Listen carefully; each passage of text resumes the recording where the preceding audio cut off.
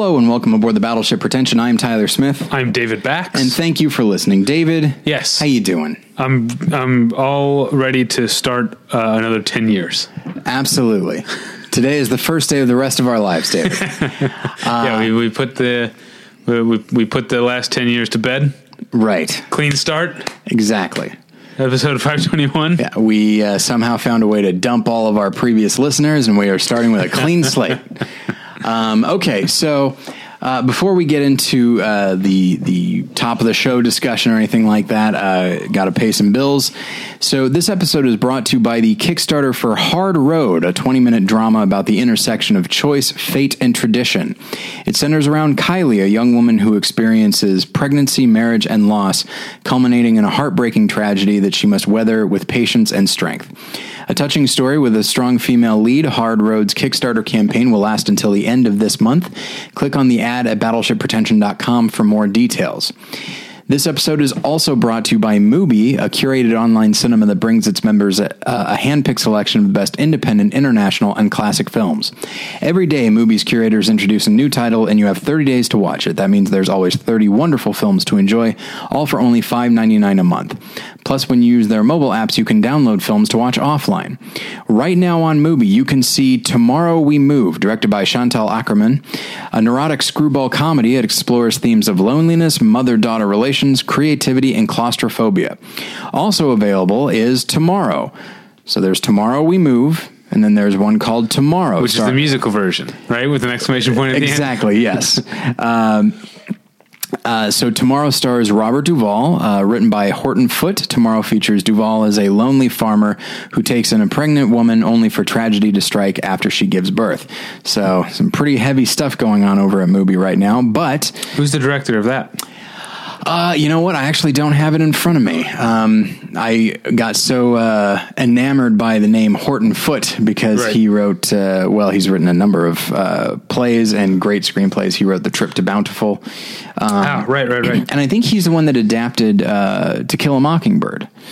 Okay. I think he wrote Tender Mercies as well. So I only ask because we had Chantal Akerman. Before that, we had Hard Road. It is, Women's History Month. It's That's a good time to support. It's always a good time to support female filmmakers, but you can really put your money where your mouth is with the Kickstarter or the movie. That's true, because here's something else is that here's the kicker. Right, Mubi has kicked off. See, I've got it right here. Mubi has kicked off a series about famed director Agnes Varda. So now, as of right now, because we're recording this, famed director, not the director of Fame. She didn't direct Fame. You don't know that. I know who directed Fame.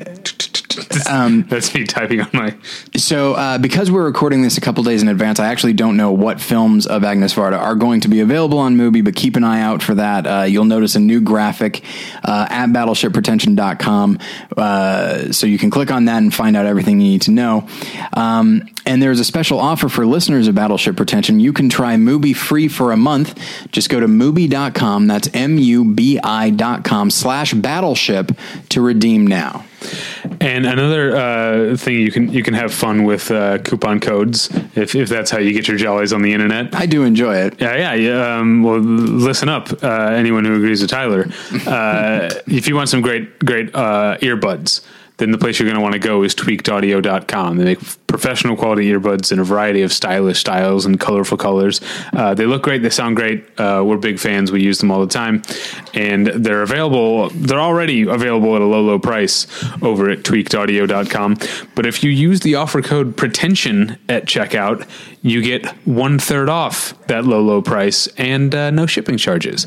So go to tweakedaudio.com and use the offer code pretension. Getting the smile and confidence you've been dreaming about, all from the comfort of your home, isn't a total mystery with Byte clear aligners. Just don't be surprised if all your friends start asking, "What's your secret?" Begin by ordering your at-home impression kit today for only $14.95. Byte clear aligners are doctor-directed and delivered to your door. Treatment costs thousands less than braces, plus they offer flexible financing, accept eligible insurance, and you can pay with your HSA FSA. Get 80% off your impression kit when you use code WONDERY at Byte.com. That's BYTE.com. Start your confidence journey today with Byte. Now, Okay. we teased a topic, a subtopic on the Movie Journal this week. I don't know Yeah. if everyone listens to the Movie Journal. I think more people listen to the movie journal than the actual episode. Well, maybe that's how we start getting those Movie Journal fans to listen to the, Sure. the main episode is by Sure. teasing stuff we're going to talk about. So there was, That'd be a terrible idea, actually. But I didn't look that deeply into this. So I think there were just some designs online. There was some talk about the idea yeah. of movie theaters with like a playland, like a McDonald's playland or like a Discovery Zone Yeah. in them. In the theater. Not when we say theater, we don't mean the building. We mean the individual theaters. And I can't, how deeply did you look into this? Fairly. So this is an actual proposal? This is an actual proposal. Apparently, there are a couple of theaters that already have this. And the idea, so the kids can come in like 10 minutes early and they can play around, and then there's the movie, and then they can stick around for like another 15 minutes and continue playing. So the idea is, kids get restless, and so, the parents can take their kids to this movie, and the kid gets restless and then starts playing around on this And here's the thing. equipment. Now, neither of us is a parent. True. That's a parent. Yeah. That neither of us is a parent. But my feeling is that if I had a kid who's going to go play around on a jungle gym and some slides, Yeah. I'm going to be keeping my eye on the kid to make sure he or she doesn't break their neck Yeah. or get taken by a bad guy. Sure. In kid terms. Yeah. I'm not going to be sitting there, watching Wolverine fuck some people up or whatever. Yeah. Or whatever movie's on. I'm probably not that now that I think about it. Right. Because that would be ridiculous. Yeah, I guess why not at that point? Yeah. Yeah. There are a number of things going on. Number one is I'm sure there are any number of parents who are like, look, I like taking my kid to a playground, but can we just make it really dark so I can't see them and Right. they can't see each other and they're just Right. smashing into each other, I assume? Like, obviously, as cinephiles, I've been told by a listener to stop saying cineasts. As cinephile. Really?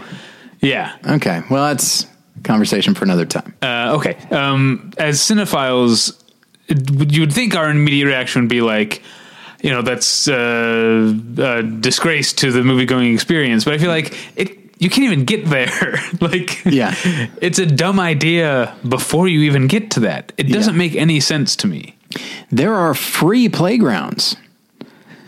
Right. So- yeah, all over the place. To pay money so that the kid won't watch the movie and that you you can't can watch the movie. at best half watch the movie. Yeah. Because it's not merely that you're keeping an eye on the kid. It's that for those moments when you are paying attention to the film, you're also hearing a bunch of dumb kids Yeah. on this like plastic hollow equipment just banging around. I don't understand how somebody arrived at this. Not even as a possibility. I mean, it would never have occurred to me to even bash these two ideas together as a joke. And Yeah, much it's less too nonsensical to stand. It doesn't hold water Yeah. as a joke. Right, yeah.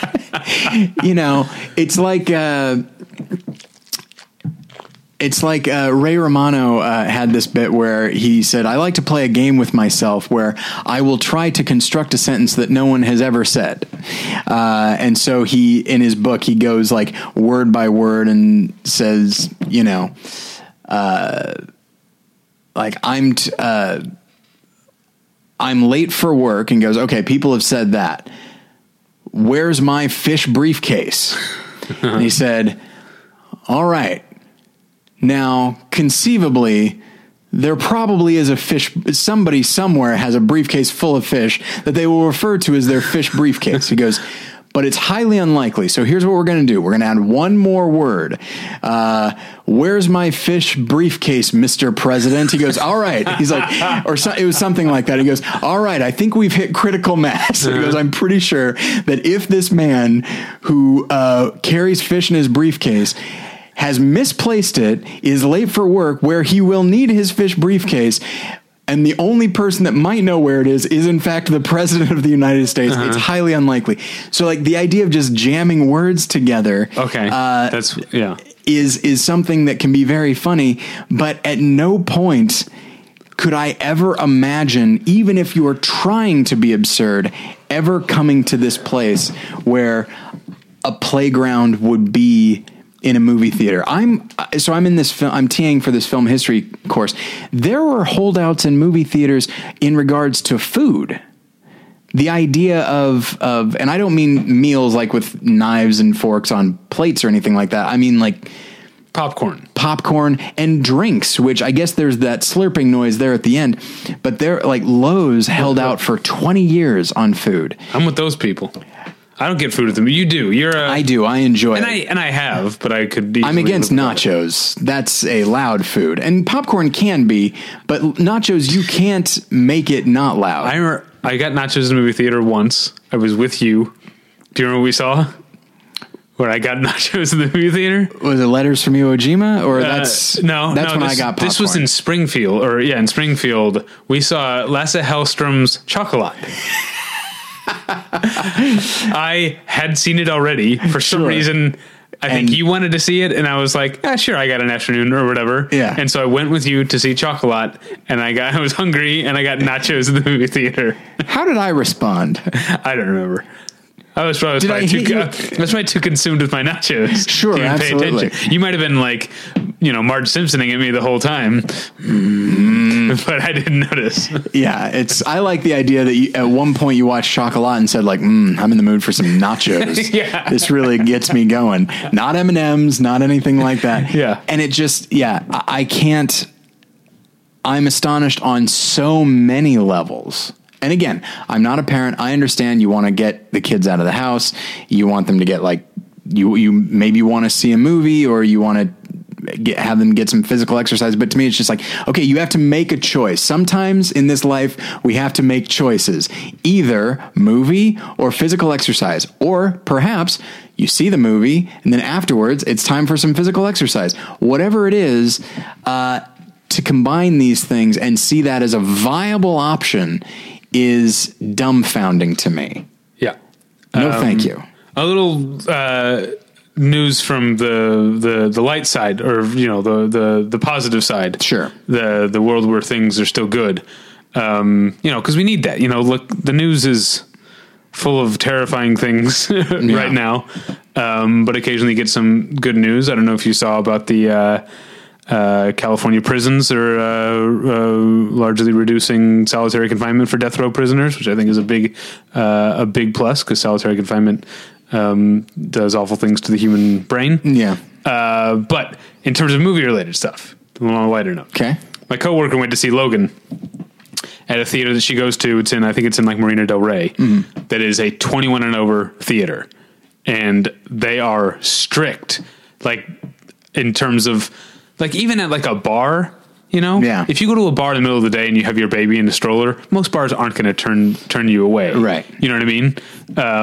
But this theater is like, no, you can't even, this isn't just because we serve alcohol. Yeah. No one under 21 is allowed in. And so she saw a woman like throwing a fit because she couldn't bring her infant in to see Logan, and the movie theater stood by their guns and wouldn't let the woman in. Looks like I have a new favorite theater. And this woman was like, I guess the woman's complaint was like, I pay extra to come to this nice theater because they serve food. It's like a nice theater. Yeah. And my coworker, after she left, said to the employee, that's why I pay extra to come here. Yeah. So people don't bring the shitty kids in. Exactly. And there are, the Mommy and Me screenings and all that. And I recognize that, when somebody goes, it's just parents and kids. And after a certain point, I assume that parents, they do learn to tune whining kids out or anything like that. And so they're able to watch this movie, take care of the kid, and everything's fine. But just go to that. Don't demand. I'm going to sound a little curmudgeonly, David. Okay. We don't get everything in this life. We don't simply wanting something doesn't mean you get it. Yeah. And you know, I want a movie theater where my kid can get exercise, or Yeah. I want to take my infant to this hard R-rated movie. Not that it's necessarily going to affect them, except there are loud noises. It could cause the kid to start crying. I want to do that, and I want to pay extra because it's a nice theater that has this policy that doesn't apply to me. Here's why it doesn't apply to me. I don't want it to. We all have these moments of entitlement. I get it. Yeah. But at the same time, I just don't. We're trying to run a civilization here, David, and you know what? It's not working. And we cinephiles, not cineasts, Sure. we need a sanctuary. We do. This is, and I'm going to lose some people, maybe even you here, Okay. but I kind of feel the same way. Anytime I look at Yelp reviews of casinos, there will be so many complaints about the smoke.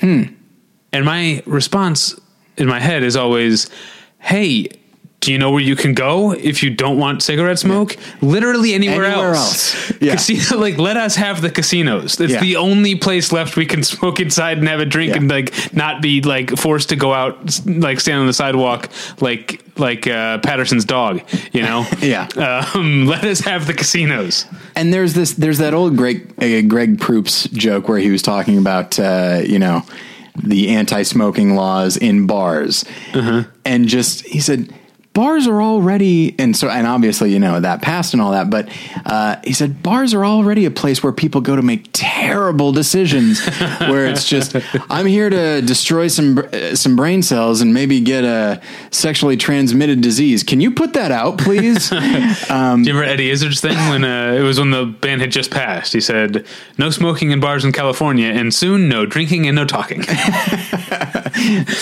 Yeah, it's there's that.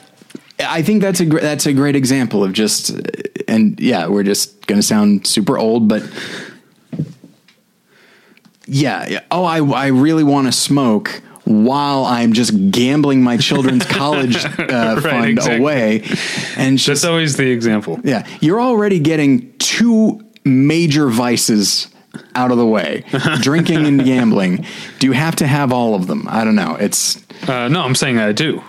Oh, you? Oh, okay, all right. That's what I'm saying. You're saying you do. Yeah. Oh, yes. Sorry. That's my that's my you sanctuary. You do want all of them. Yes, just I see what there. you mean. Yes. Yeah, I'll go. Out on the street. God forbid I'm in downtown Burbank. I'll have to go hide in a fucking alley behind a dumpster. Indeed, because you can't even smoke on the sidewalk in Burbank. I have not seen you smoke in a while. Are you cutting back? I have cut back considerably over. Not even recently. I don't smoke nearly as much as I used to. Yeah. Like maybe one a day, but then if there's a thing where if I'm at a casino or a party or something, then I'll have a few. But on a day-to-day basis, it's maybe one cigarette a day at this point. Like there was a time when you and I would finish recording, and afterwards we would stand outside my house and you would smoke a cigarette, and that has not happened in quite a while. Yeah. I did not assume that you would quit, but I assumed that you must have cut back. Yeah. It's just sort of happened naturally, actually, which I feel like there are probably smokers listening who've been trying to quit for years or cut back for years who are like, I'm like Sick Boy in Train Spotting. Like it's easy for me. I didn't really think about it. I've just cut back. All right. What's going on the website?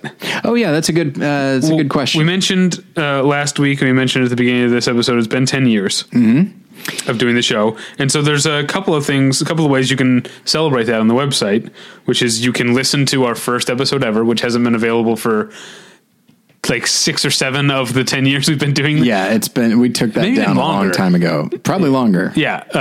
Because we're not, happy with how we sounded when we were, I was 24.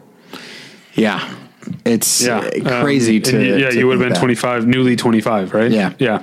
But it's on there. You can judge us. You can make fun of us in the comments. I'm all for it. It's a way to celebrate. But the real way that you can celebrate is by buying all our shit. We have premium episodes. We've been doing them for a while because we used to do fundraisers, and we would do like raffles, and it was so like 3 out of the however many people who donated would get something. And we felt like, let's do a fundraiser where everybody get something. Let's Yeah. just sell some stuff. So we started doing premium episodes. So we have all the commentaries, right? Which is You got your Lord of the Rings. Alien, Yeah. Batman, Slasher, and Zombies. So it's Yeah. 5 sets of commentaries. Yeah. That's 50 hours. Well, maybe it's around 50 hours. Yeah. Right there of entertainment. Plus, you've got our 2 premium episodes, which is Right. the premium Bill Dwyer episode, which is a blast, and the 2007 retrospective episode. And that itself is pretty long as Pretty well. long, and you get if you had fun making fun of our first episode, Yeah. you can listen to the first 40, which isn't actually it's actually just shy of 40, right? Right. Because some of the guest episodes are in the feed, but it's all the first 40 episodes that aren't in the feed. You get all of that, which Yeah. would normally be a value of I haven't even done the math, but like $100, right? Let's see. These days, because I marked the 40 down, I believe it's in the area of $65 to $70. Okay, well you can get it for $25. Indeed. That's like 2/3 off, roughly. Yeah. So for a limited time, I don't know if we've put an end date on it yet, but for a limited time, act now. I'm willing Right. to say for the month of March. For the month of March, there you go. For the month of March, you spend $25 over there. Tyler will email you, I'm assuming like a zip file of all yes. of that stuff. I will post a link on the side of the page so you don't have to go searching for it. It'll just be right there. You can click on it. Yeah. Okay. And there you go. I'm very proud of our commentaries and of our premium episodes. Not so much those first 40, but hey, you gotta, Yeah. you can see where we started at least. And yeah, those commentaries are tremendous fun. Yeah, And they are so, a blast. and when we say alien commentaries, we mean Alien, Aliens, Alien 3, and Alien Resurrection, and then zombie commentaries are various George Romero movies and slasher movies. So you can find out more information on the website. But yeah, either way, $25 for dozens of hours of sparkling entertainment. I would say scores of hours. Scores of hours. No, yeah, you're absolutely right. Yeah, scores of hours. All right. Also, over at the website, Tyler posted his winter playlist. Finally. Just under the wire there. Craig reviewed in our home video hovel section. Reviewed No Retreat, No Surrender, an early Jean-Claude Van Damme movie. Sarah's continuing her journey through our top 100 with the best years of our lives. And Wild Strawberries is a Bergman film we didn't mention on the movie journal. West looks at the music of Bernard Herrmann and Alfred Hitchcock movies. What else? Jim over at I Do Movies Badly is going to continue to hate me for the month because he's watching Kim Ki-duk movies. He posted his episode about The Isle. You got reviews of my Scientology movie and the Ottoman Lieutenant, and then you've got 2 new things I want to point people to. One, Sequel Cast is back. Only now it's called Sequel Cast 2. Fitting. Appropriate. So it's Matt and Thrasher doing the show again, except it's a new show. It's called Sequelcast 2, and they're kicking it off with RoboCop 3. Why not? Yeah. The one with who plays RoboCop in that? Oh, I knew his name at some point. Now I don't recall. It's now I'm forgetting it too. It's like a 3-name thing. It is. It's like John William Burke or something like that. That sounds right to me. Yeah, he Is was there a the Kevin in there? maybe, but he was the priest on Rescue Me. He's been in a billion things. Yeah. And then now for a while. The other thing that's new on the website is for a while for Angelinos, Scott has been doing a weekly sort of roundup of the repertory screenings. All the fun stuff you can see at the theaters that show old movies. Now for our Chicago listeners, you and I, Chicago is very near and dear to our hearts, even though I haven't been there in 5 years. Yeah, it's been a while for me too. Aaron is doing a Chicago version, the Chicago Report. Nice. Report. So we've got Scott covering Los Angeles and Aaron covering Chicago. We'll see if there's more to come based on the availability of our contributors. Yeah. But the 2 cities that define Battleship Retention. You can get weekly roundups of all the rep screenings and be if you're a citizen of either of those cities or their environs, you can be a good cinephile, not cineast. Robert John Burke. I was close. You were very close. Very yes. close. All right. Let's get into it, shall we? Indeed. Now, this is an episode that... You know what this guy was in, David? Hold on. Give me a clue. You talked about it recently, and you love it, and maybe more than you should. Constantine? No, it's Bill and Ted's Bogus Journey? No, it's you talked about it last week. All right, what is it? Two Guns. Oh, Two Guns. Yeah. Yeah, I like that movie. All right, so this is an episode, a little bit of a tease. This is actually going to be a two-parter because we had an idea for an episode. I started researching that idea, and I found that half of the movies, like examples I was coming up with, fit into their own category. And I was like, let's do that one first. And next week we'll do the thing we said we were going to do. Right? Whatever gets us one more week, you know? After 10 years. We've done 520 of these. Yeah, you're just phoning it in. No. So today we are going to talk about directors who only made one feature film. Indeed. Because I had to clarify, because some of these people have short films, or some of these people have careers in television as directors, but these are directors who more or less only made one feature film. Yeah. And often they work in, they have a very successful career in visual effects or editing or cinematography or something like that. They do very well in other fields and then try their hand at directing. And for whatever reason, maybe it doesn't go well. Maybe they don't actually care for it. You know, I hadn't thought about that, but a lot of the people on my list are, maybe they're music video directors. A lot of them are actors who did one. They've got an editor. Yeah. I've got a musician. I've got a screenwriter. Yeah. So there are a lot of people who had and continued to have after their directorial debuts. Successful careers under a different job title, but this is the only thing they directed. I feel like we should kick off with, I guess, the elephant in the room. For people like us, at least, is The Night of the Hunter. Right. Charles Laughton. Are you making a joke about Charles Laughton's weight? Because that's inappropriate. No, I think you were being inappropriate because that. Yeah, I know. Didn't occur to me. Yes, that's one of the most famous examples of someone who only made one. Because I think it's the most famous for people like us. Because I don't want people like us to sound like it's elitist. I just mean people who have the interest that we have. Not people that know more about movies and thus are just smarter about movies than other people. That's not what I meant. Oh, okay.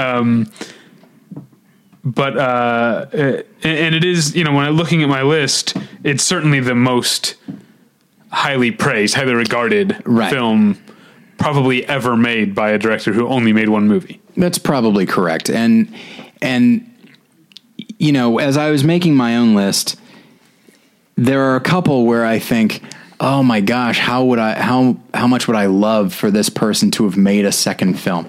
Other cases, it's okay. Yeah. One film's about right. With Charles Laughton, Night of the Hunter is such a work of genius and just such a unique film that is virtually unclassifiable. I think people have said it's a horror movie. People have said it's a noir. But it's a strange fantasy film. It's this odd Southern Gothic type thing. There is so much going on in this film. If you had to, Tyler and David's Battleship Retention Video Store, I feel like I would, if I had to, I would put it in horror. I guess I would as well. I don't know. I think I'd be inclined to just, I know that expressionism or expressionist is not necessarily a genre, but I feel like, and it has a lot of overlap with horror. Right. Yeah. And a lot of overlap with noir, but because it doesn't fit into either of those specifically or completely, I feel like I'll just say it's this weird, this strange expressionistic fantasy. I don't know, dream sequence. It's just so staggering to see this movie and realize that this guy, who is a brilliant actor, but no matter how uniquely talented he was as an actor, it's impossible for me to have ever conceived of the idea that he had this in him. And so, and who knows, maybe if he'd had an opportunity to direct another film, maybe he would not have done well. Maybe the way he made this film is a fluke. Maybe he just saw something very special about this script that brought this out in him, and maybe he wouldn't find that elsewhere. And yet somehow somehow I doubt it. Somehow I feel like somebody who has this movie in him has such a unique vision for film and storytelling that I would be excited to see what he does next. But that's the thing. The only thing we can ever do is wonder. Yeah. Would his sophomore effort have been terrible? Would it have been better? Who's to say? Or at least as good? There's no way to know, and that is at times maddening. Well, I my list here, I almost entirely chose good movies. I did not. Almost entirely. But while we're on the subject of actors, which is weird, I didn't even realize, but almost half my list is movies by actors. Oh, interesting. While on the subject of movies directed by actors, I want to talk about one particularly terrible movie. Okay. It's the only movie that Nicolas Cage ever directed. Right. It's called Sunny. That's right, with James Franco. It stars right? James Franco as someone who was raised to be he was raised as a prostitute by his mother / madam, I guess, and comes home from being he went off to join the army. He comes back home to New Orleans and is sort of finding himself dragged back into that lifestyle. And it is a garish and ugly film that has no sense of grace or humanity to it. It's just it's just a overheated mess of a movie, and it is ugly. I don't just mean like it is at times ugly to look at, especially of course Nicolas Cage plays a character and he's as usual swinging for the fences, which goes wrong maybe more often than it goes right, but when it goes right, it goes really right with him. But it's ugly in its just view of humanity. It's not a movie I would gladly suffer through again. Let's stick with actors. Let's get through some actors. All right. So so the one I was just looking up, it is soon to not be the case anymore. Edward Norton directed Keeping the Faith in 2000. Oh yeah. And he has, I don't remember that being very good. Okay, well, he has a film called Motherless Brooklyn it's in development, so who knows if it'll actually happen. But Keeping the Faith is a perfectly fine film. It is pleasant, and I seem to recall the story is that Edward Norton said that Warren Beatty contacted him and said, "You should direct." And I don't think Warren Beatty was like meant to direct Keeping the Faith, but I think he just had this project somewhere and just threw it to Edward Norton, who made this film that is pleasant and featuring characters that are likable, but in the end there is as unique and startling as Night of the Hunter is, that it is Keeping the Faith is to that degree bland and forgettable. Do you think Warren Beatty was handed the wrong information and thought he was talking to Edward Burns? Well done. We're going to move on. Okay. So I was like, how far can I let him get from this? I have to make this joke. The time is running out. Yeah, you did well there. But yeah, it's not a bad movie. It's just, there is no authorial mark on that film really at all. Right. And most of these movies, for good or ill, they definitely feel, it's hard to say, I can't say that they are auteurist visions because they're one movie, although an argument could be made that that's what Night of the Hunter is. But, most of these are. Yeah, that's a good point. Like, how, to what extent do we know that a person is putting their stamp on the movie if we don't have sometimes like with actors, it takes, an actor might be really good in one role. Right. And then you see them in something else and it's like, oh, I guess that's the only thing they could do. Or sometimes you see them as like, oh, I didn't realize how great this actor was. Right. Like, to what extent are we, if we point at Night of the Hunter and claim auteurism, to what extent are we just guessing, Right. Because there's another actor, as long as we're on the subject of comedies, which I guess Keeping the Faith is, another actor directorial effort that I love is Quick Change. Damn right, Quick Change. That is on my list as well. And that, because we know who Bill Murray is as an actor, that film does feel authorial because of his type of character, but the larger sardonic quality of the film feels very Bill Murray to me. But what about the surrealism of it? Because we say it's Bill Murray's, but it's a co-directing thing. The other guy is Howard Franklin, who also directed Larger Than Life with starring. I saw that. I remember liking that movie up to a point. I didn't see it. But like the jousting match, for lack of a better term, that they come upon is like surreal and dark, and not necessarily like, I want to say, because I want this to be true, I want to say that's the kind of director Bill Murray would be, right? An even more twisted Danny DeVito. Danny DeVito goes for dark comedy, but not necessarily surrealism. Yeah. And this, like, that's what that sort of, and there's a couple sequences like that. I want to say that's what Bill Murray would be if he directed more movies, but I don't know that. Quick Change sort of reminds me and I know Steve Martin did not direct LA Story, but so we've got these two comedians. One was on SNL, one frequently hosted SNL. They kind of came up in the same generation, and they make movies about the two biggest American cities on different coasts. And both of them do engage in surrealism. Definitely. Yeah. Both of them are, in their own way, a love letter to that place, while also understanding how horrible it can be. Quick Change is a bit more open about it, which sort of makes sense, given that. I think that's one of the stereotypes of New York is that people just speak their mind.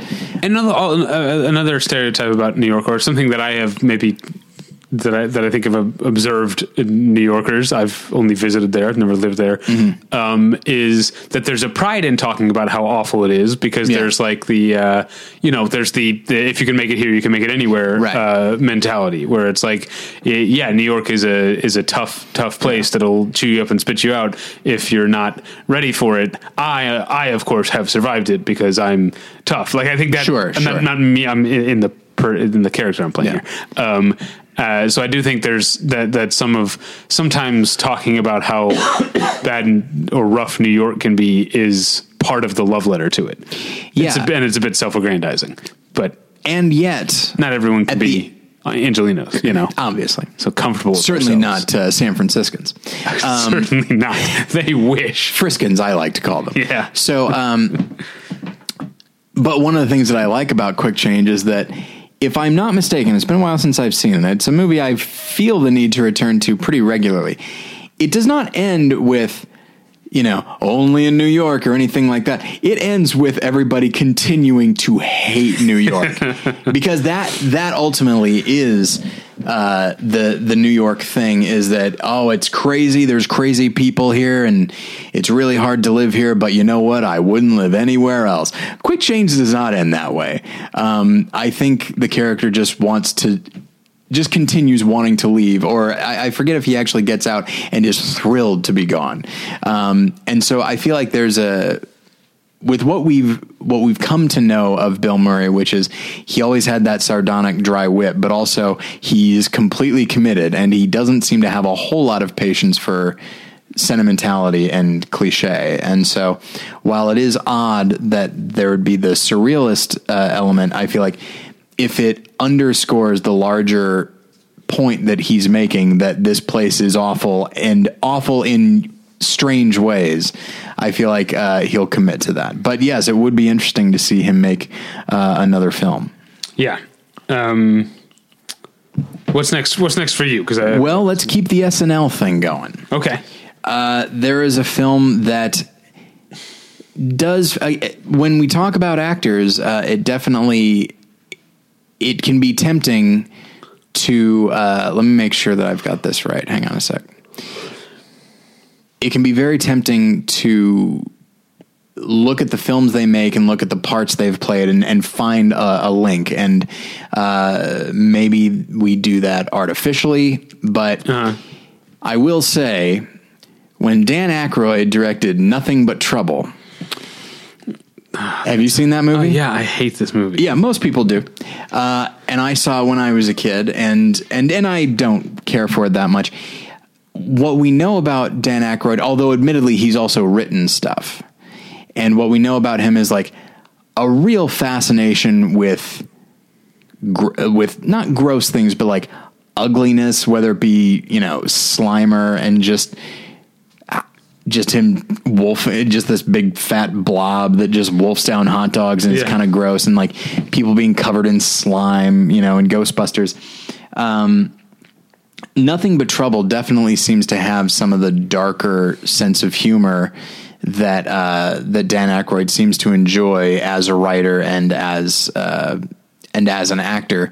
And I think most people would agree that it was greenlit in an attempt to be Beetlejuice, where it deals with some dark, or just Tim Burtonian,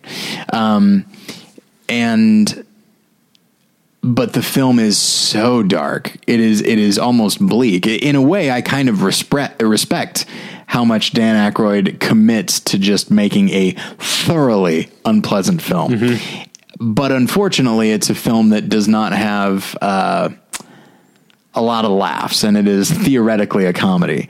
I appreciate the level of commitment of all of the actors, but it's a film that is more this giant misfire, and it's not hard to see why he did not direct anything more. And I will say that when I first saw the film, I was young. I think I saw it when it first came out on video. So I watched it with my family. So I was probably 9 or 10, and there were things in that film that disturbed me. The little roller coaster thing, Mr. Bone Stripper, as they call it, where this judge sentences people to death, and so they fall into this small roller coaster, and at the end of it, their cart dumps them onto this conveyor belt, which takes them into this big creepy machine with all these blades and stuff, and so they go in and their bones are spat out the other side. So it's this machine that rips your flesh and muscle and guts off and then spits your bones out. You don't know what happens to the guts and skin. You don't want to, obviously, but that idea was yeah, I think they're going to be all right. But the idea of that when I was a kid was so disturbing. And yet, as tended to happen, anything violent that I found disturbing also intrigued me immensely. So the idea of this, of just again, like a complete human body going in one side and then coming out the other side completely destroyed and quite literally stripped down, was something that I just worked its way into a lot of my violent stories. It's interesting. We've had on two actors with Charles Laughton and Dan Aykroyd, who also, at least the narrative is, they didn't make another movie because the one they made was poorly received or was a bad experience. Right. Another one like that I think is a pretty good movie, recently out on Criterion Blu-ray, is Marlon Brando's only directorial effort, One-Eyed Jacks, which I didn't see. It's on the, you pick up that Blu-ray. It's worth it. It's really good. Really good looking movie. It's imperfect, but it is kind of frustrating to wonder, like with Charles Laughton, like what could Marlon Brando have done if he'd kept directing movies? But apparently it was a terrible experience, partially because he was a real control freak, if you can imagine, where he would apparently his initial cut of the movie was like 5.5 hours long, and like he was like proto Michael Cimino in the sense that by the way, that's our friend Scott's observation, the Michael Cimino thing. I just realized, that's not an original thought. Yeah, Scott said that to me.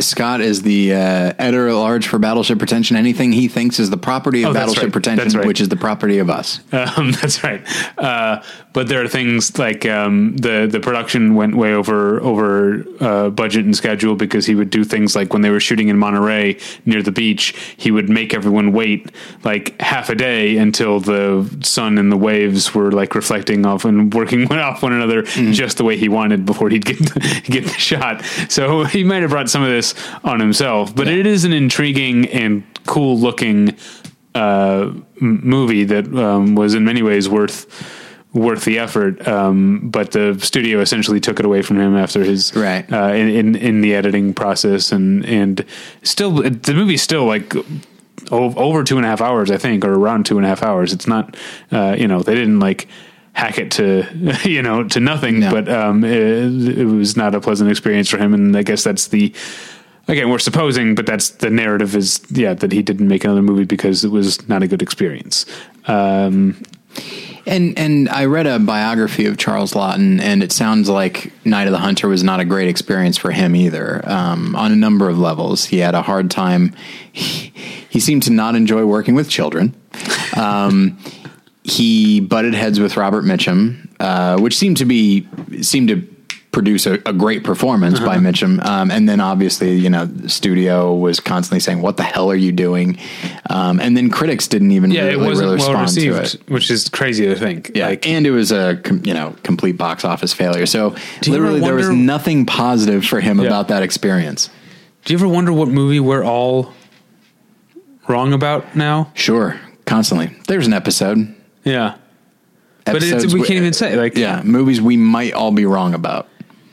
Yeah. What if we skip ahead in time 70 years and like Jack and Jill is like one of the greatest movies of the 2000s? Yeah. Basically, or the 2010s, just take a look at Armand White's favorite movies and he will be seen as the one who got critic. It, the one who really got it. Oh man.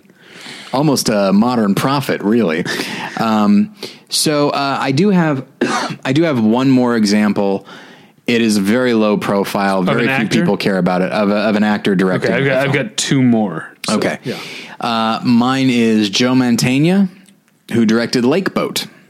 Oh, I never saw that. No, that was they shot it in Chicago, right? I had friends because that was like right after. It was like right after we would have graduated when they were shooting that film school, because I think some of my film school friends worked on that movie. I think it was actually while we were in school. It was while we were in school. Okay. Yeah. Might not have gotten a release for a while, to be honest. Okay, maybe that's what it is. But I think I had friends who worked on that. Okay. In the electrical department or whatever. Yeah, so you didn't see it, right? No, I never did. Okay. So I had it on DVD for a while, and then I think it's one of the films that I got rid of. It's written by David Mamet, and so it makes sense that Joe Mantegna would want to be associated with it, and it's got a really good cast, including a really great soulful performance by Robert Forster. And but in the end, from a as tends to happen, it's with stuff like this. It's definitely a writer's movie. It's an actor's movie. It is not a director's movie. There's really nothing particularly special about the way that he shoots it. He just, he points the camera at the actors and just trusts them to deliver this dialogue well. And indeed they do. It's a perfectly serviceable film, but directorially there's nothing that really stands out about it. Did neither of us see Philip Seymour Hoffman's, was it Jack Goes Boating? Is that what it was called? I did not. I didn't see it. I heard good things. So a couple other acted directed movies. One is a bad movie that I'm fascinated with that I've brought up more than once. Speaking of One-Eyed Jacks, one of the actors in that is Timothy Carey, who was also in The Killing and was a real wild card. And he made a crazy movie called The World's Greatest Sinner. Long-time listeners have heard me talk about it. Mm-hmm. I think this movie is so weird and intriguing, which is about a guy who gets, I guess, fed up with selling insurance and decides he's going to instead start a cult, the premise of which is that everyone can be their own god. and he gets rich off of it. And that's basically the story, but it goes back. Here's a real, now that we're 10 years into the show, real flashback. If you remember the one and only time Frank Conniff was on Battleship Pretension. I know he was also on one of our live shows, or two. Yep, one. But yeah, then when he was on an episode, he talked about, because he was talking about bad movies, you know, because that was his job, right. You know, and MST3K is he was the one who, he wasn't like a joke writer so much as he was the one who picked the movies. Mm-hmm. I'm sure he wrote jokes too, but he's a very funny guy. Anyway, his evergreen joke of I got pulled over by a cop, and he didn't give me a ticket, and he only gave me a warning. He told me not to see, and whatever movie, whatever mediocre film is out right now.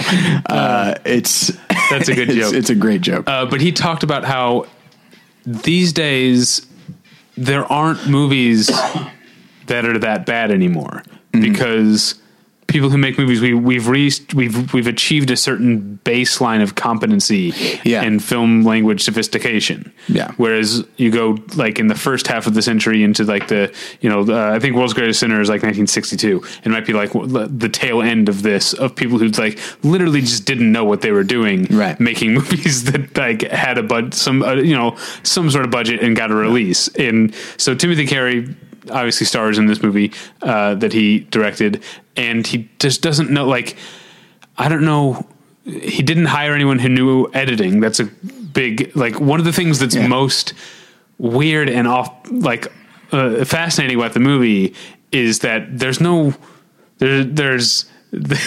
room in any scene.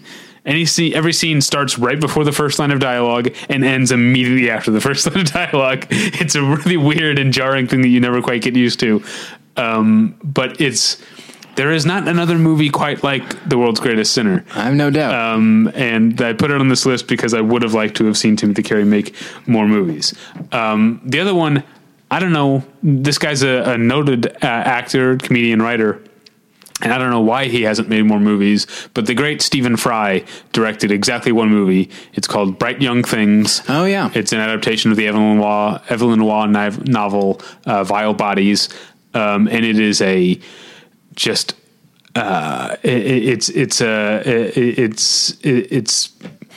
it's slick and it moves, and it's an energetic and very sharp, satire of, you know, the I guess children, but it's not about children. It's about young adults essentially, or like new adults who have grown up. It takes place around World War I, and have grown up aristocrats and have never had to worry about anything and have no real sense of what it means to contribute to society or be a responsible person, and they are unexpectedly awful to one another all of the time, and then the war comes, and some of them have to go to war, and the movie gets quite dark, but still maintains its very sharp tongue. It's in very sharp satire. I'm a fan of Evelyn Waugh, and this is a very fitting modernization in terms of technique and stuff. The movie is still set in the early 20th century, of Evelyn Waugh's sensibility. And I really wish Stephen Fry would make more movies, because I'm a big fan of Bright Young Things, and it seems like no one's seen it, I guess. Yeah. I've written, Monday Movie is if you go over to the website, which is something we try to encourage people to do every Monday, every-ish Monday. Yeah. I'll write just a recommendation of a movie that's on my mind, and I think I've recommended Bright Young Things twice. Yeah. Because more people need to see it. So okay, I think that's the end of my actors list. Okay. What's another category for you? Well, I'm perfectly fine to kind of engage what friend of the show Frank Conniff was talking about. Every once in a while, I'll think back on certain actors or comedians or what directors that we've had on the show, and I cannot remember how we got them. Like Frank Conniff, it's like, how did we get Frank Conniff? I forgot. Probably Facebook. Maybe even MySpace. Maybe MySpace back then. But yeah, I had that thought. It's like, I have no memory of how I got in touch with him. But anyway, so but I think he lives in New York now. Oh, does he? Oh, that's unfortunate. Yeah, because I'd love to have him back. I know. So okay, but let's talk about this age of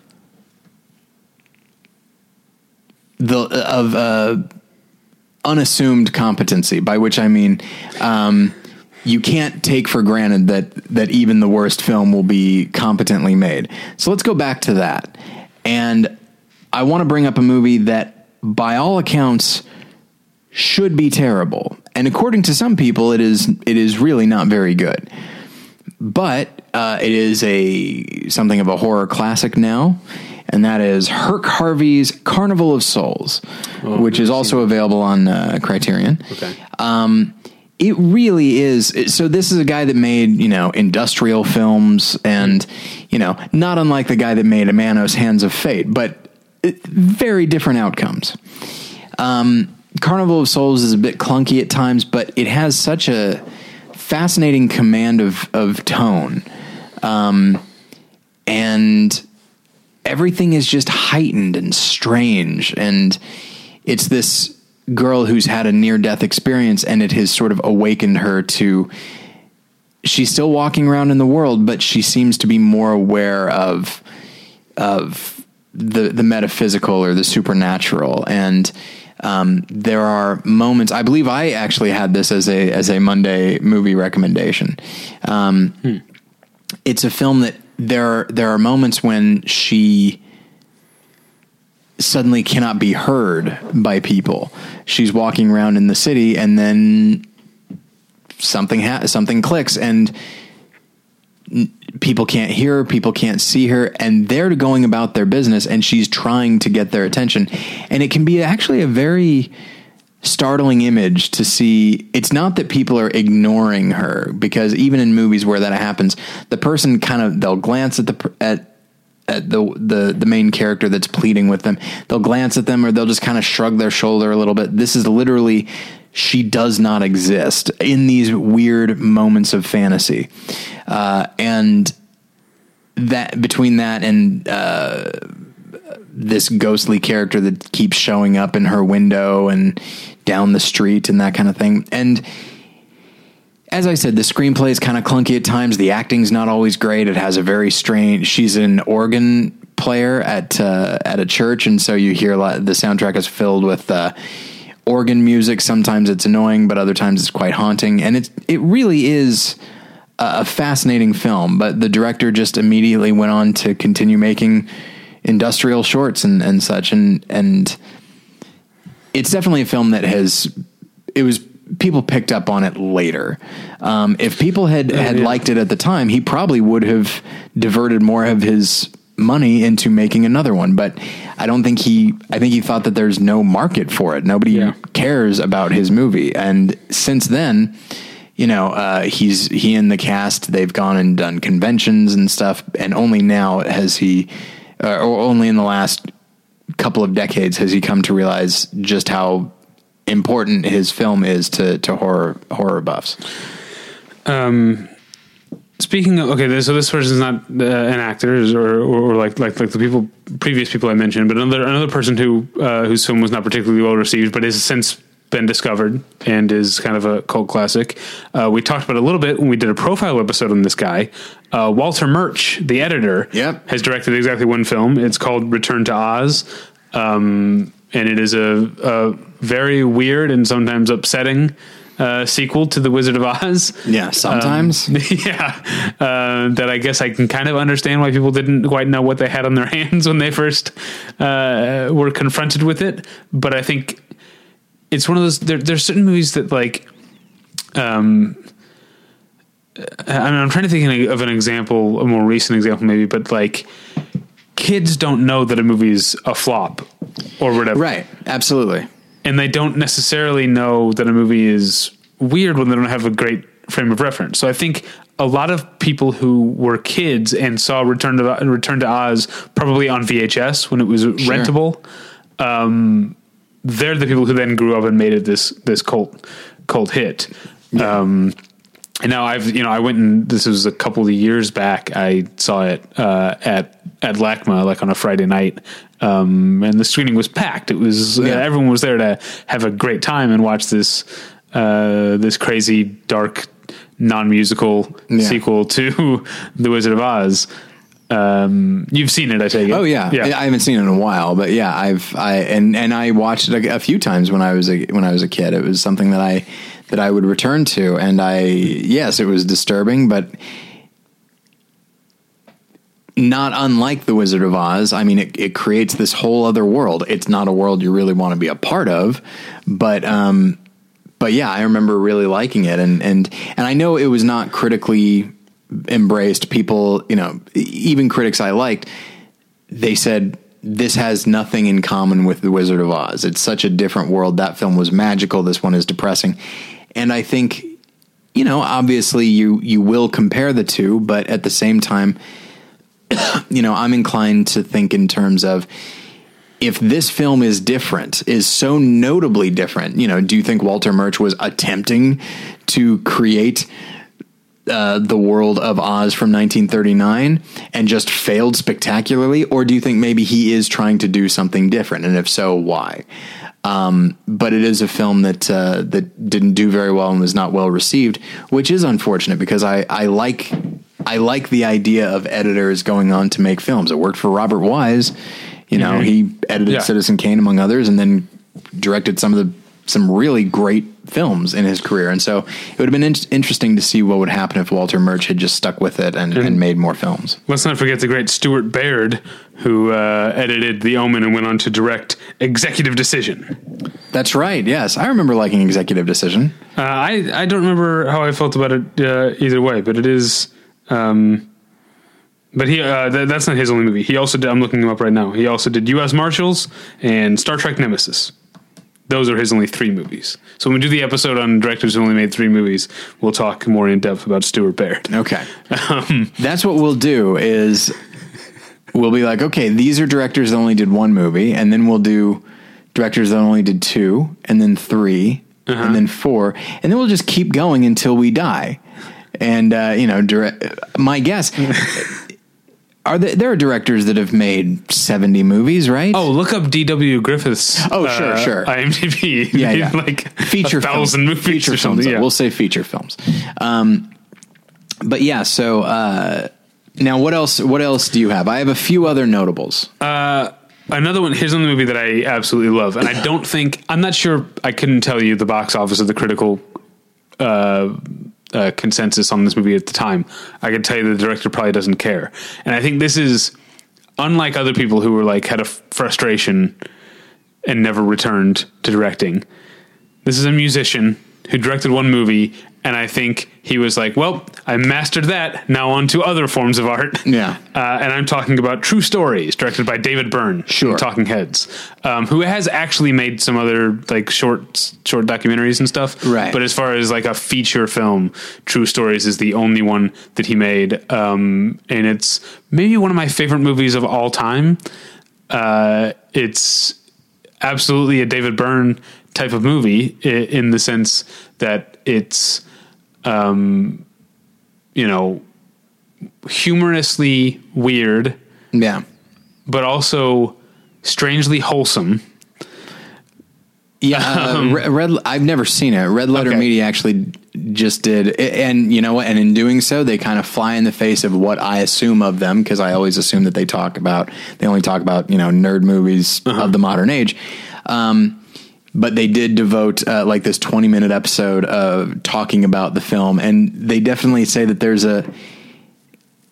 it's a little bit David Lynchian, but the wholesomeness is something that is appreciated as opposed to there's something underneath or anything like that. Although I think that's a little bit reductive of David Lynch, because I think David Lynch has a lot of connection to that sort of small town Americana. Yeah. That I think there is a lot that he likes about it. Whereas David Byrne is an outsider to that because he was actually born in Scotland, I think, but moved to the New York area as a young boy.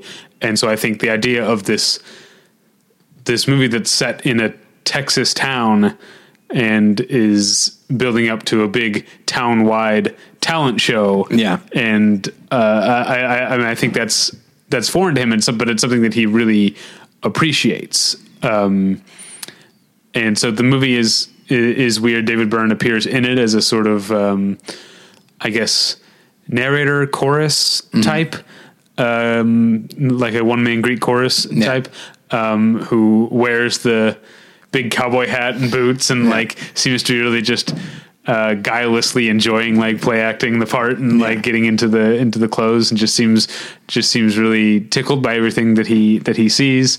And then you've got some. Then you've also got some, commentary in there about, the cheap television fame and marketing and stuff. Right. But you've got a bunch of songs. Some of them, it's a musical. Some of the songs are very. They are what they are. John Goodman. It's an early John Goodman role, and he sings a pretty much straightforward like country anthem song called "People Like Us." Yeah. That's like celebrating like simple small town folk or whatever. Yeah. But then you've got some weirder songs too, and you've got Spalding Gray singing at the dinner table and sort of like concocting his own spinning Busby Berkeley choreography out of like the bowl of carrots and the salads and stuff on the dinner table. I gotta see this movie. It's such a cool weird movie. It has little sort of vignettes that don't really go anywhere, and it's really touching and fairly brief, and it's a lot of fun. It's a good time. And I was looking at David Byrne's filmography, and he's directed a number of like concert films and that sort of thing. So that stands to reason. But okay, so I have three more. One I'm saving to the end. Okay, but I will mention Tommy Wiseau with I've never seen it. The Room. It really is an astonishing film in so many ways. It's, to hear him say it, he meant for it to be funny, which is, I'm going to say 100. There's a 100% chance that is a lie. I think he was taking it as seriously as any 17-year-old writing a script, and it feels like it. It's ultimately this movie all about this guy who's just trying to get by, and he's just a good guy. He does right by everybody, but his wife, she just doesn't. She's double crosses him and with his best friend, and nobody understands me and stuff like that. It's terrible. Have you seen the pictures of James Franco as? I have not. I'm excited. I think they definitely got the right guy to play him. I'll say that. But yeah, the film really does need to be seen. Because one of the things that's interesting is it's rare to, we don't watch, but we've seen so many awful movies, either by way of Mystery Science Theater or just on our own, when you and your friends would have like a bad movie night or something. When I say you, I don't mean you, David. I mean people in general. But they're usually genre films. They're usually sci-fi or horror or thriller or cop movies or something like that. It's rare to find a drama, or I guess a melodrama, that is just as ridiculous and just as hilarious as any of these science fiction movies or something like that. And I think a good portion of it can be traced to his decision to play the lead character, because he has a vague accent. He's one of these. He's a guy that if people are going to accuse James Franco of overacting, he's not. No matter how ridiculous he plays that character, he's not overacting. And so the guy, Tommy Wiseau, has definitely gotten a lot of mileage out of his one movie. And rightfully so. It's an inverted miracle of a film. Yeah. I missed that billboard on Highland that was there for years. Yeah. All right. I want to mention, I didn't know this was the case until I Googled some other people's articles on this subject to see if I was missing any. This is a really interesting one because this guy, if you go to IMDb, this guy has 88 directing credits. Okay.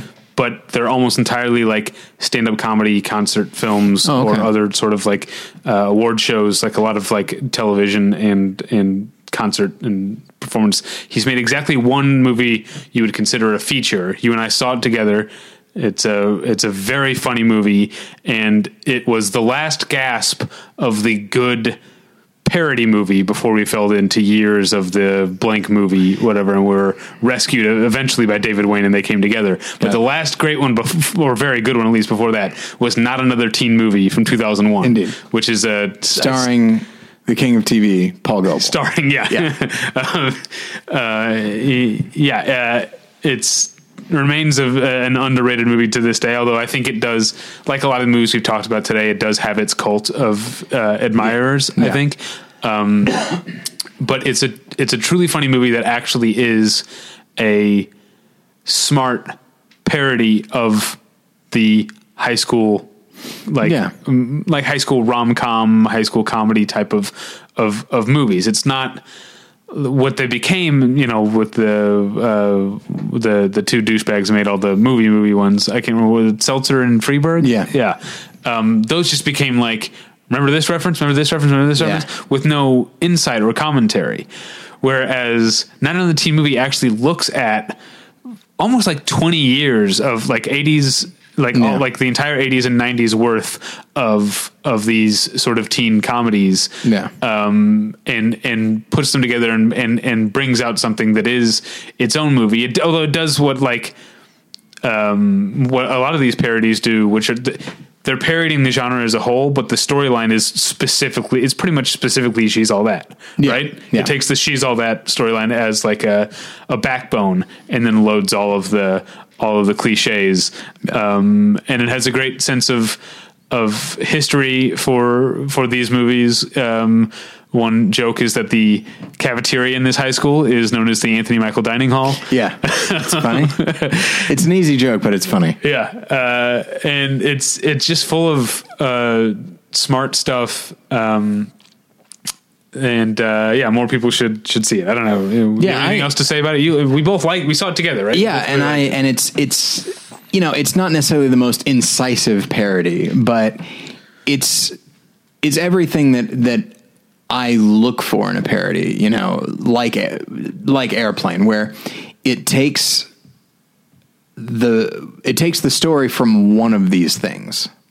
So essentially it takes She's All That, and then it as its structure, and then it brings in all these other elements from the genre, puts them all together, and it has so many jokes. And and some of them are really broad, some of them are dumb, some of them are very smart, but it gets you in quantity. Now, some would say, yeah, but Seltzer and Freeberg have quantities. Like, hang on, jokes. Yeah. These are actual jokes. Some of them might not be incredibly well crafted, but they are at least actual jokes, as opposed to, Date Movie or whichever one it was that had a Napoleon Dynamite type character. Oh, just in a vote for Pedro t-shirt. What was that? He's in a vote for Pedro t-shirt. No, I'm sorry. Uh-oh. This is a parody, David. He is in a don't vote for Pedro shirt. Oh, I thought you were setting me up for that. No, I forgot that it's that dumb. It is that dumb. Also, you can't really parody comedy. Now, admittedly, Not Another Teen Movie. Not right. Those movies are often the movies that it's parodying are often funny, but I think it wisely moves away from trying to parody the comedic bits, and instead it parodies the melodramatic bits, Yeah. because it understands that if something is an effective comedy. Now, I may not be a big Napoleon Dynamite fan, but it is definitely an effective comedy. If you want to parody a comedy that's not funny or comedic tropes, that's fine. But you can't make me laugh at something that I already laughed with. It's so, I don't know. It's the Seltzer and Freeberg quote unquote parody films. I approach them not unlike somebody who decides to add playground equipment into a movie theater. The way they've arrived at their quote unquote jokes, it's like, I don't even know how you thought that and continued thinking it, much less I don't know how you got there in the first place, much less continued and then got funding for it. Well, those movies were ridiculously successful for some reason. Well, they were always released in January and August, which for a while were like big dumping grounds. Yeah. But let's not waste too much time talking about how bad these movies Indeed. are. Not Another Teen Movie is a very funny movie, and it lampoons things like there's the Ducky from Pretty in Pink surrogate, who's just the loser who's obviously pining for the lead, but she doesn't see it, and he just like so much punishment gets doled out to this guy the entire movie. This poor little loser. And then the other part that I remember liking in terms of the smarter part is that in the entire like friend group, there's the one black guy from who's on the football team with like Chris Evans and Paul Walker's characters, right? Yeah. And then there's like the climactic like house party, like Can't Hardly Wait type house party, and I want to say it's Sean Patrick Thomas. It's like a notable or a somewhat well known like young black actor who's at the party. He'd probably be at about that right age. Yeah. Yeah. Then the main black character comes up to him and he's like, "Hey man, what are you doing here? I'm the black guy in this group." And John Patrick Thomas, if it's him, is like, "Oh, I'm sorry, my bad." And just like, he's like, leaves the party. Yeah. And that's the thing is, sometimes the jokes, like that's a somewhat on the nose joke, but it's observational. Yeah. And I need to rewatch that movie. I'm now realizing, The solid soundtrack too. Yeah, I agree. Of a lot of new wave hits. It definitely plays up that John Hughes aspect of having a lot of 80s hits and covers of 80s hits. Yeah. And it has, I think, one or two original songs, one of them featuring the King of TV, Paul Goebel. That's right. In maybe the best line he's ever gotten to say or sing. Okay, so I got two more. I will bring up Kinka Usher, director of Mystery Men. That's on my list for sure. Yeah. People don't really like this movie that much. I do, and you do. I do. I don't think I do as much as I did at first. I think at first I liked it because I was bummed that everyone hated it. Sure. Because there's a lot to like about it. Yeah. But when I revisit it now, it's like, oh, there's also a lot that is missing the mark here. It's a really uneven movie. Yes. But it has a bunch of stuff that you haven't seen in other movies. Even as superhero movies have become so big, you haven't seen someone parody them quite like this. And that's the thing is it parodied what superhero movies were then, which was the garishness of the costumes and the makeup and the city itself. People could look at that and say like, oh, it's so gross. And you think, well, when you combine the Tim Burton Batman and the Joel Schumacher Batman, if you add in the Phantom and the Shadow and Darkman and just these other superhero movies that came about in the 90s that were obviously influenced by Tim Burton's Batman, that is what this is parodying. And so I think an argument could be made that it has not aged well because superhero movies aren't that anymore. It would be interesting to see somebody make a parody of modern superhero movies, where you could just have a Batman that is completely incoherent and you just cannot understand him at all. That's an obvious joke, but like it's, and Mystery Men is not strictly speaking a parody, but it's a comedy and it is obviously informed by the movies of that era. It's meant to be, I think, recognizable in that way. And so, yeah, I don't think I like it as much as I did then, especially, when I go back and watch the old Tick cartoon. I mean, that is the gold standard of superhero parody, and it's hard to beat. And so, but there's good stuff in there, good performances, and I like a lot of the Mystery Men. I do enjoy Hank Azaria. I really like William H. Macy. Yeah. There is definitely a visual flair to it. It's garish, but not necessarily ugly. And I would have liked to see more from this director, because there are a number of choices being made that I like. So yeah, that was a big one for me. Here's a very small one for me, but this is a movie that I've always really liked. There's a movie called Rush, not the Ron Howard Rush from a few years ago, but a movie from 1991. So the Jason Patric and Jennifer Jason Leigh, and also Sam Elliott is in it. But Jason Patric and Jennifer Jason Leigh play undercover cops who are like narcs, essentially,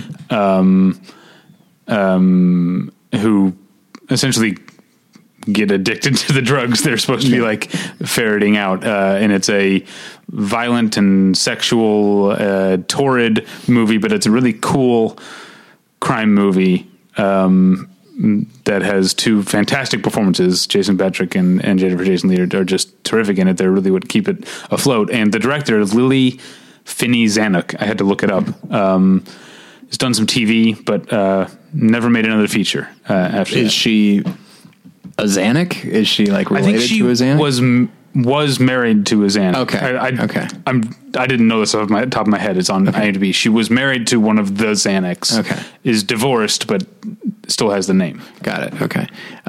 Yeah, I guess if you are able to associate yourself with that name, you do.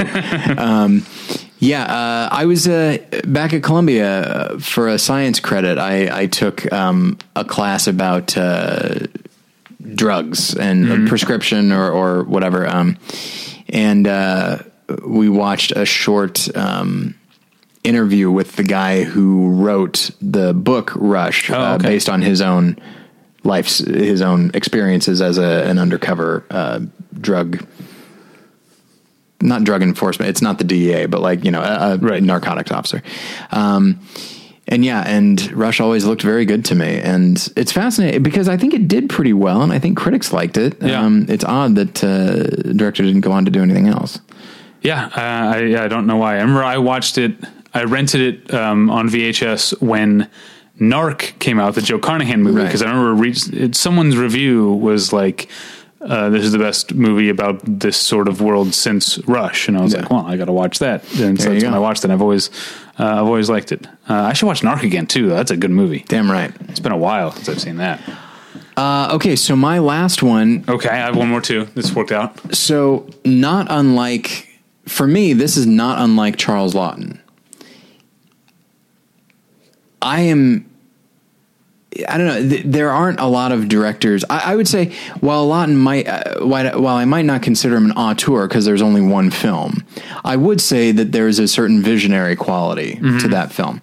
Along those lines, I would say Cary Conran, or Conran, however you say his name. Okay. The director of Sky Captain and The World of Tomorrow. Oh, I knew when I was looking up other people's lists, I was like, you know what? I'm not even going to put it on my list because I know Tyler's going to mention it.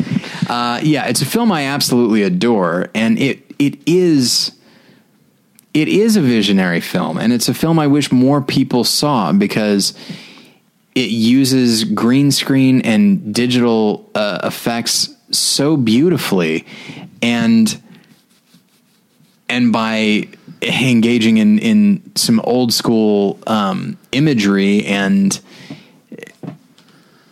just some nice, soft focus and stuff like that. It just seems so, there's an expressionistic quality to it. There's, when I first saw the trailer for it, which is just, all these odd images, I remember thinking, did somebody remake Metropolis and chose not to really update the images that much? Because it definitely owes a lot to German expressionism.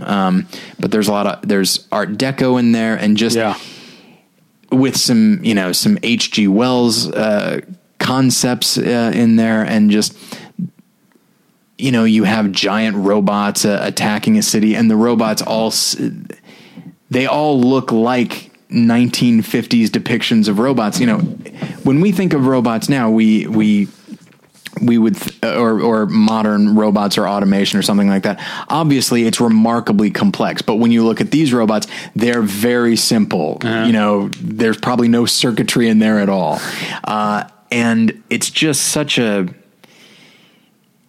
you know, the story is simple as it should be. But to me, this film is such a, it's in maybe not the next, but it's up there with Star Wars, Raiders of the Lost Ark, The Rocketeer, and then this, movies that owe everything about them to these 1930s serials, but because of the budget they have and because of modern special effects, they're able to take that and really create the world in a way that those old school filmmakers never could. And I can't say enough great things about it. It's, like I said, the story is simple, but it's not a movie about the story. In fact, the simplicity of the story is an essential part of it. Maybe I should watch it again. It never blew me away, but it's definitely an interesting movie, and I'm glad it exists. Yeah, and it didn't do very well. I'm sure the studio wasn't 100% sure how to market it, but I don't know. I feel like if I'm a studio executive and I see that movie, you know, even if I know that it didn't make great money, if I see it, I just think this guy needs to work again. Look at what he's done. Just on principle. Yeah. This is why you would never be a studio executive. Right. Well, but that's the thing. Every once in a while there'd be like higher ups in studios who just believed in a filmmaker. And sometimes it's okay, this one didn't work out. But if we place this guy's sensibilities with the right, pre-existing property, if we put these together, then I think we're in good shape. Like if they had given Kerry Conran a superhero movie, the superhero movie is gonna. What was that? What superhero would you like Kerry Conran to take on? That hasn't been, or like if he was going. Let's start with what hasn't been. Okay, like if you were going to make a movie today. Well, there aren't that many that I am aware of. Yeah. I think honestly, again, with that imagery, wouldn't it be amazing if he made a Superman movie, but with like old school Metropolis? I think that would be amazing. Oh yeah. I don't know. You know what? I think he could probably do a pretty neat Fantastic Four. Yeah, well, you got me thinking of the like old school stuff. Now I know they did make a movie of The Spirit. I never saw it. Right. Oh, that's a good one. That would be cool. Yeah, if you made The Spirit. So yeah, and I can't think. I mean, I'd be fascinated to see him make a Batman movie. Just all of those, Silver Age of comics where the Art Deco and the glistening city element played a big role in that world. Yeah. I feel like he would do a great job with it. All right, my final one is a movie that I only just saw for the first time last year. In fact, it made my list that I do every year over at the Rupert Pupkin Speaks blog of top 10 film, like older films discovered in a year. Very, very successful playwright and screenwriter who has only directed one movie, of course, of his own screenplay, and that's Tom Stoppard, who made Rosencrantz and Guildenstern Are Dead. Right. And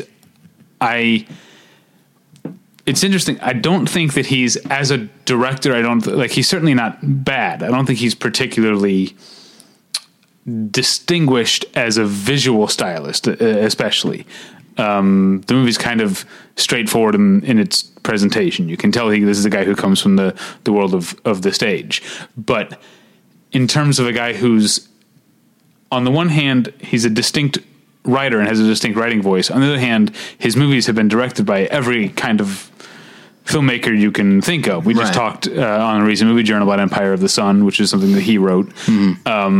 But he manages to get to get the specific rhythms of this metatextual comedy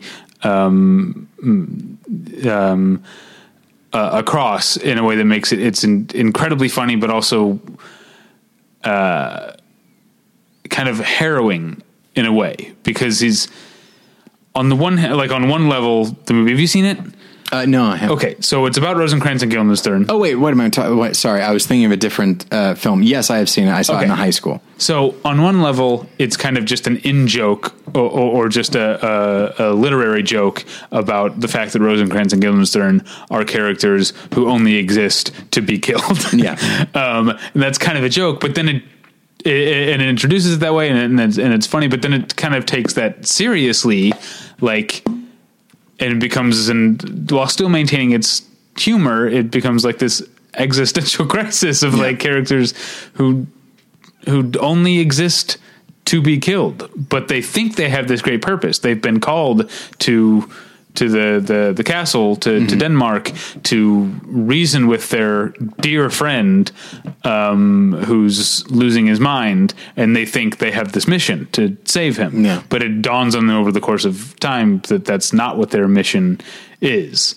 And it maintains its sense of humor the whole way. And it also, I mean, it has a cast, not like it's, Gary Oldman, Tim Roth, and Richard Dreyfuss. Yeah. Not that these are deadly serious actors, they can be, but like not people you necessarily think of as comic actors first. But all of them are at times very broadly comedic performances. I guess I would just like to see Tom Stoppard make more movies, because I'd like to see him translate his own voice, know, in a way that other directors wouldn't be able to. Yeah, no, I agree. So that's all that I could think of. I looked up, as I'm sure you did, I looked up lists online, and there were other examples, but there was stuff that I hadn't seen. Yeah, there's a lot of those. So, including, any number, you mentioned Philip Seymour Hoffman, like any number of actors that made one movie and then, Dustin Hoffman just made one a couple years ago, right? Yeah. Is it Quartet or a Late Quartet? I don't remember. Now I don't remember. Because there were movies called both of those things that came out in the past few years. Yeah. So, but yeah, and I'm excited to see the next, to talk about next week's topic, which I can't tell. We'll have a little fun. I can't tell quite which discussion is going to be more disheartening. The idea of the people that made a great movie. Next week's topic is yet. Oh, right. Yes. Okay. Never mind then. Okay. All right. You can find us at battleshippretension.com. I feel like you're upset with me that I cut you off. No, it's fine. Okay. You can find us at battleshippretension.com, as you can find all the stuff we talked about so far here. Talked about earlier in the show. That's where you can buy the spend $25 and get scores of hours of entertainment. Indeed. Well, scores of hours of content. The first 40 episodes we don't necessarily stand by as entertainment. Here's the thing. While we might not have been experienced podcasters or even experienced talkers at that point, our instincts are still pretty solid. Like we still had some really good profile episodes, that was back when we did profile episodes every 5 episodes. Are you kidding me? Yeah. But we did David Lean, we did George C. Scott, we did Madeline Kahn. The Madeline Kahn one is good. Yeah. Is the Buster Keaton one in that, or is that I believe after 40? That might be 40. Oh, okay. Yeah, that makes sense. Or maybe 35. I don't know exactly. But there are good episodes in there. And while we might not be delivering all the information as well as we could now, I do think that we put out the best show we could at the time, and I still stand by, if only the general framework. I still stand by some of those episodes, but yeah, sometimes I cringe. Well, for $25, you can get all 40-ish of them. It's actually just under 40. We called them the first 40, as well as all of our commentaries and both of our standalone premium special episodes for $25. It's great. You'd be a fool to miss out on it. What else? Also, Yeah, battleshippretension.com, all sorts of stuff there. Reminder, we haven't talked about in a couple of weeks, but we're going to return to doing our sort of mailbag video segments. Right, yes. That we'll post on YouTube and on the website called Ask BP. If you have questions for Ask BP, questions you want to ask us about anything, David at battleshippretension.com is where you want to send that. That's where you can get a hold of me and get a hold of Tyler at battleshippretension.com. I'm on Twitter at DavyPretension. Tyler's on Twitter at @morelesson or at Tyler Pretension. Yeah, let's stick with that one. Tyler Pretension. Yes. But your other podcast is called More Than One Lesson. That's right. Yeah, this week, Josh and I talk about Moonlight. Not a full episode. It's in our continuing Best of Pictures series. Moonlight just won Best Picture against all odds. And we talk about that and just praise the film up and down and talk about how exciting it is that this tiny film that is nonetheless so much better than anybody could have expected with a budget that low, but that it could defy everybody's expectations and win Best Picture deservedly, I would say. So yeah, and then next week we've already recorded this episode. Next week we talk about Arrival. All right. Thanks for listening. We'll get you next time. Bye. Bye.